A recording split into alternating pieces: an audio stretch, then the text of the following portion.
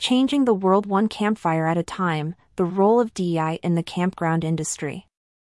We're changing the world one campfire at a time, Earl B. Hunter, Jr., the founder and president of Black Folks Camp 2, BFCT, declared as he spoke in front of the crowd at the recent Ontario Convention and CampX 2023. The company believes in breaking down barriers to bring Black folks to the outdoors, encouraging diversity and inclusion in the outdoor industry. While the camping demographic has been growing to include diverse groups, these new campers are at risk of lapsing, with 53% of Black campers noting bad or uncomfortable camping experiences as potential blockers for not going camping again. As noted by Campgrounds of America in the 2023 KOA North American Camping and Outdoor Hospitality Report, 6 out of 10 Black campers and close to half of Hispanic and Asian campers have experienced instances of feeling uncomfortable or unsafe while in the outdoors. A predominantly white camping audience. Even with new campers consisting of diverse groups, the camping population continues to be predominantly white.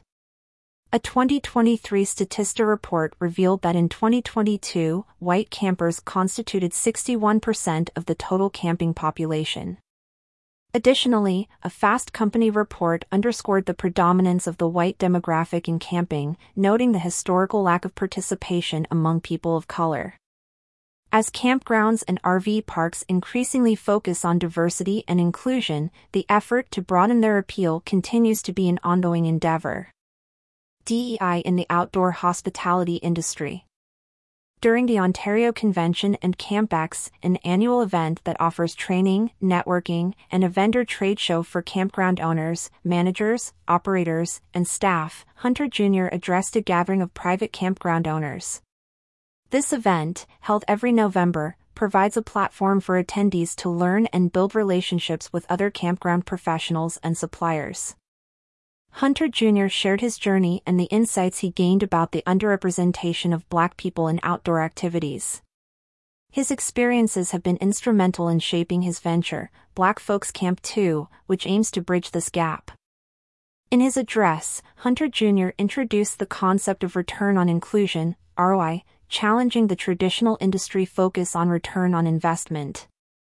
He emphasized that engaging with the Black community presents a significant opportunity for growth and development in the outdoor sector. The BFCT founder also delved into the historical reasons behind the limited participation of Black communities in outdoor activities. Hunter Jr. linked this absence to past injustices and generational fears, highlighting a significant gap in the outdoor recreation narrative. The scarcity of Black-owned RV dealerships, campgrounds, and outdoor retail spaces was highlighted as a contributing factor to the disengagement of Black communities from outdoor activities. Hunter Jr. stressed the need for better representation in the industry to encourage more participation.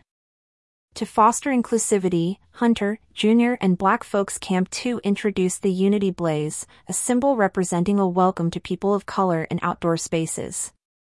This initiative is part of a broader effort to create a more inclusive environment in camping and outdoor recreation.